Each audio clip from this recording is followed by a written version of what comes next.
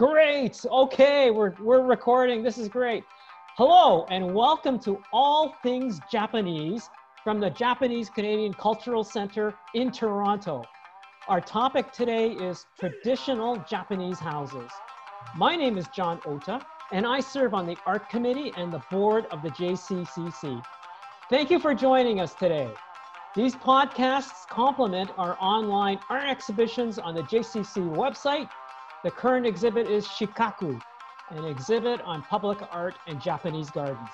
Our special guests today are James Heron, Executive Director of the Japanese Canadian Cultural Center, and Eri Ota, Principal of Yuffie Architecture and Design Studio. How are you today? Very well, thanks, John.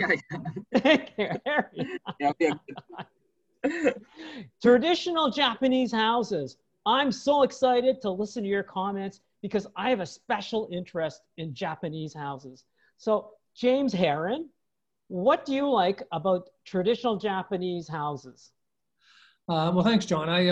I'll be speaking as someone who's lived in a few traditional Japanese houses, and also as a real enthusiast, but hardly someone with any academic expertise. So I will just talk a little bit about my experiences. Great. Again, I think Japanese houses demonstrate some of those aesthetic concepts that I mentioned when we were talking about gardens last time. They have an understated, elegant simplicity. They favor naturalness over ornamentation. And that is sort of combined with efficiency and flexibility of function.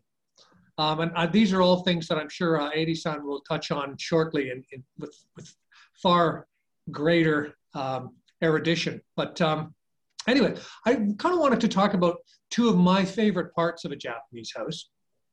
And one of them is the engawa.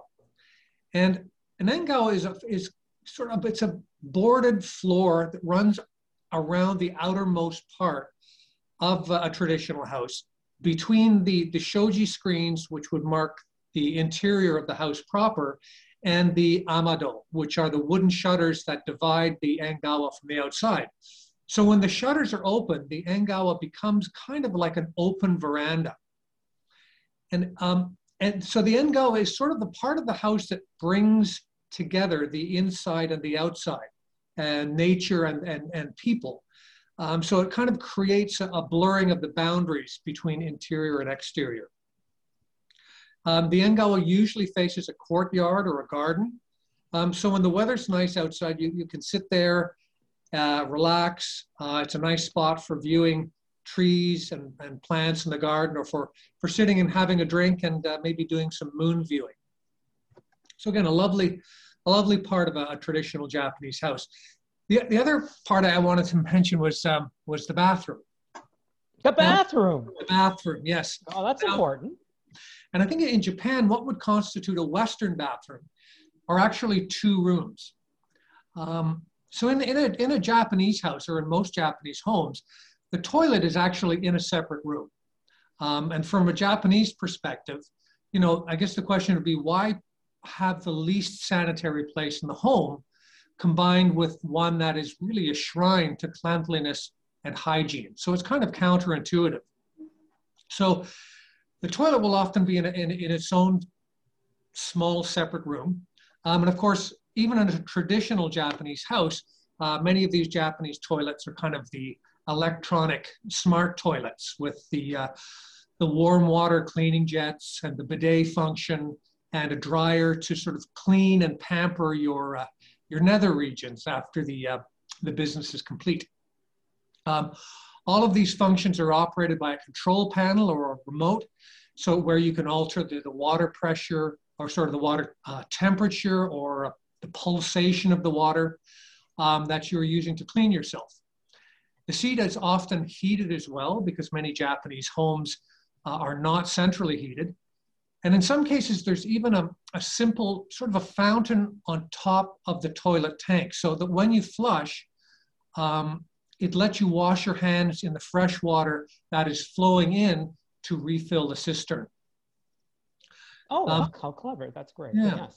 The other room is the bathroom proper. And it is the one that is dedicated to cleanliness and relaxation. And it's usually itself sort of subdivided into two separate zones. The first space being kind of a dry cloak room, where there'd be a sink and a mirror and where you would change or where you might dry yourself off. And that would open into a humid sub-room that is totally waterproofed, closed by a sealed door.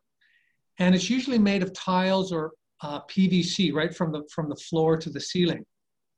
So when you enter this space, there'll be a small shower area, and beyond that, the bathtub. And the first thing you do when you enter this room is to take a shower. So there'll be a low shower with a basin, with a small stool.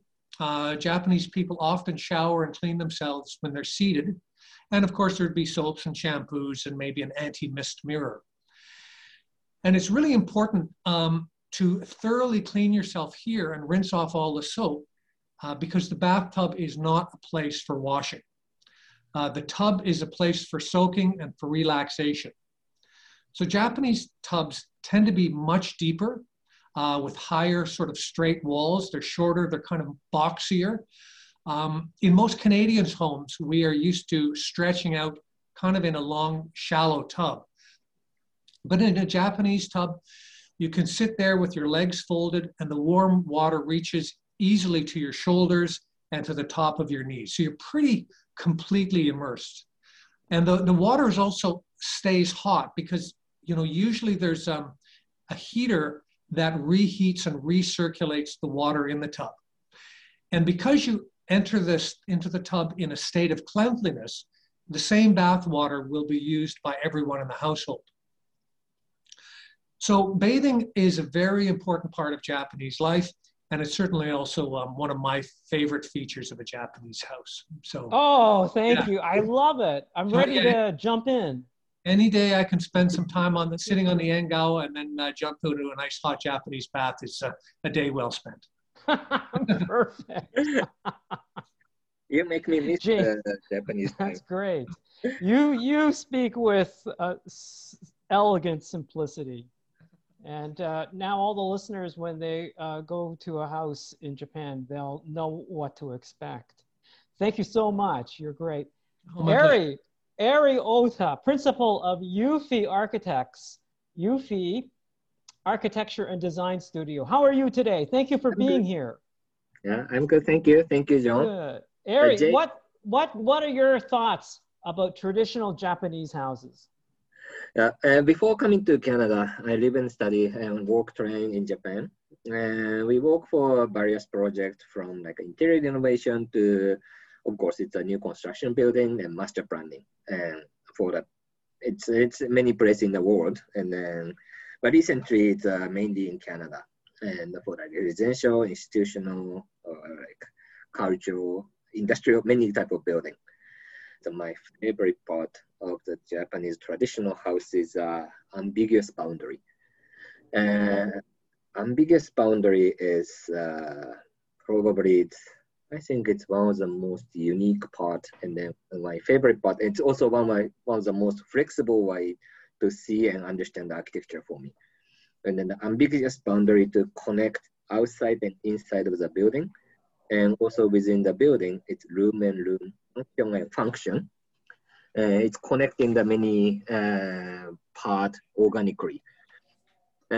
Traditional, like for example, European architecture, which is origin of the idea of the architecture, is mainly come from the masonry stone construction, which is heavy and thick wall, which will that will isolate and then also protect the people from into the building against the weather or the cold and heat or other people privacy or like literally like enemies.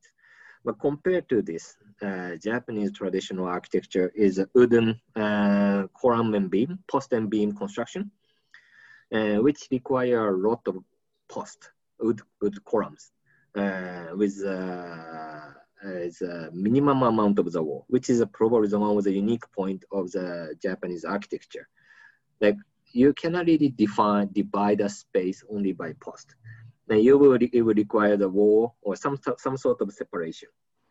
And the people use this to separate the space space by screen or like amado, which is like a sliding wood panel, or fusuma. Fusuma is a non-transparent paper sliding door, or like shoji, which is a screen, or like wood panel, or very single or soil wall, or like sometimes half height wall. It's between the separation between the room to room is very ambiguous in the house. Also, the connection with outside is also ambiguous. Japanese idea of the architecture is not creating the object. It's create the space in between. And then a combination of this space in between, the spaces in definition in Japanese is called ma, which is slightly different as space in English. I don't think there's an exact direct translation exist. But the combination of the ma is to create a layer and layer of the spaces from outside to all the way inside. Like, for example, of course, outside has a garden or like street or something, and then coming to canopy, and then coming to like engawa or like corridor or like a doma space, and then coming to more public function, like a greeting space, and then coming to dining space, and then going to more private and then require space like a bedroom. And basically like air, sound, temperature, safety, everything is kind of travel in between spaces, but it's every layer is good buffer. So more you layer, it goes inside, atmospheres keep on changing. Outer layer has a more component of the outdoor and functionally more flexible, but it's more exposed to the public. And the inner space has a more private, and like winter time it feel warmer, and the summertime it protects you from the heat from outside or like a wind. And for example, the space called doma. Doma is recently we don't see in the modern Japanese houses that much, but originally that was, how to say it. It's some house it was a entrance, some house was a back entrance, and basically the space floor was finished by compressed soil, and then there is a lot of like outdoor function or water function in the space. Like sometimes it's a kitchen, sometimes there is even like a pig or dog or those animals, and sometimes it has a tool for farming. And it's basically the space for durability, but it's to be able to bring the outdoor component into the building. And sometimes it can get smelly, sometimes it get noisy. Or like other space, as James explained, the Engawa space, I think I think his view was very true. It's very important part for the Japanese architecture. And it's a space for welcoming guests. When it's rain, it gets wet, it gets slippery, and you protect by amado, or sometimes enjoy the slipperiness. And I have a lot of memories since I'm kids to all the way grown up, like sleeping there, doing the firework, or eating fruit, or taking a nap. It's I have many memories spending with my parents or my grandparents. And I see in the kind of like a Japanese identity in this way of thinking how to blend and coexist with the environment or with your neighbor in this architecture. Like instead of like creating your identity, suddenly boom, like into like as a, how to say, very different object in a different society, creating the outer layer to be ambiguous, to welcoming the people, also coexist. And I see the like a go like a follow into your the own society, like those kind of identities existing also Japanese houses here. And that's great. Thank you. That's really fascinating. I enjoyed your thank you for bringing up the the different spaces. Ari, on a different topic, you've designed a public art proposal for the JCC called An Arch of 1,000 Origami Cranes. This proposal can be seen on the JCC website under our art exhibit, Shikaku. Where did you get this inspiration for this idea of Arch of 1,000 Origami Cranes? 1,000 origami, senbazuru, which is a traditional origami artwork in Japan. And by folding 1,000 crane and to wish the best for somebody. And people make this when there is a challenge, such as an event of like some disaster, losing life, or like going to hospital, surgery, or like a positive thing is something like a sports event. Like high school baseball is a big thing in Japan. Like many kids and many students create the origami for going before going to this tournament. And to be honest, I never really cared this before. But past 11 years since I left Tokyo and came to Toronto, there was a different event. Me personally, also a connection with Japan. Like, of course, like a Tohoku earthquake or tsunami in 2011, which was a big thing for me as an architect. And also there's many things I could do, but this distance was, and also separating from the society was frustrating as an architect. And also at the same time, personal aging, changing the difference, changing and creating difference within the family and the health, or like my friends. And more time passed, the meaning of the wish was getting more important, and start to understand and start to have actually strong feeling toward like Southern Crane, which is very typical and everyone know, but I think that's give me some heartwarming and also sympathy to this artwork. So like then I realized, and we are in Canada, and then there is the JCCC is immigrated Japanese or second and third generation people's organization here.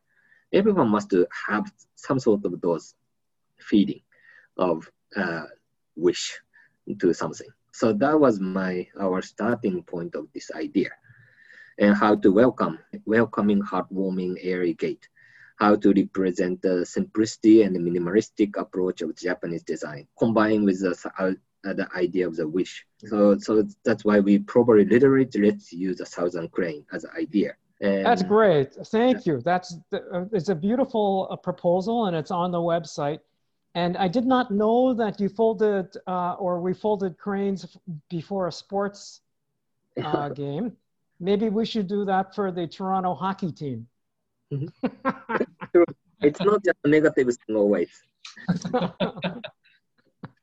Listen, thank you so much for your thoughts, Ari. Fantastic. Thank you so much. And thank you for doing this. And thank you to James Heron. Yay, thank you. Thank you, Ari Ota. Yay, thank you. And thank you for everyone who's been listening to us today. Ari Ota can be reached through the Eufy Architecture and Design Studio website at eufy.com. That's UUFIE.com. And James Heron and I can be contacted through the JCC website, jcc.on.ca. So thank you for joining us today. Thank you, James. Thank you, Ari. Thank you to everybody listening. My name's John Ota, and I hope you enjoyed listening to All Things Japanese. Thank you. Arigato. Thank you, John. Thank you. Arigato. Arigato.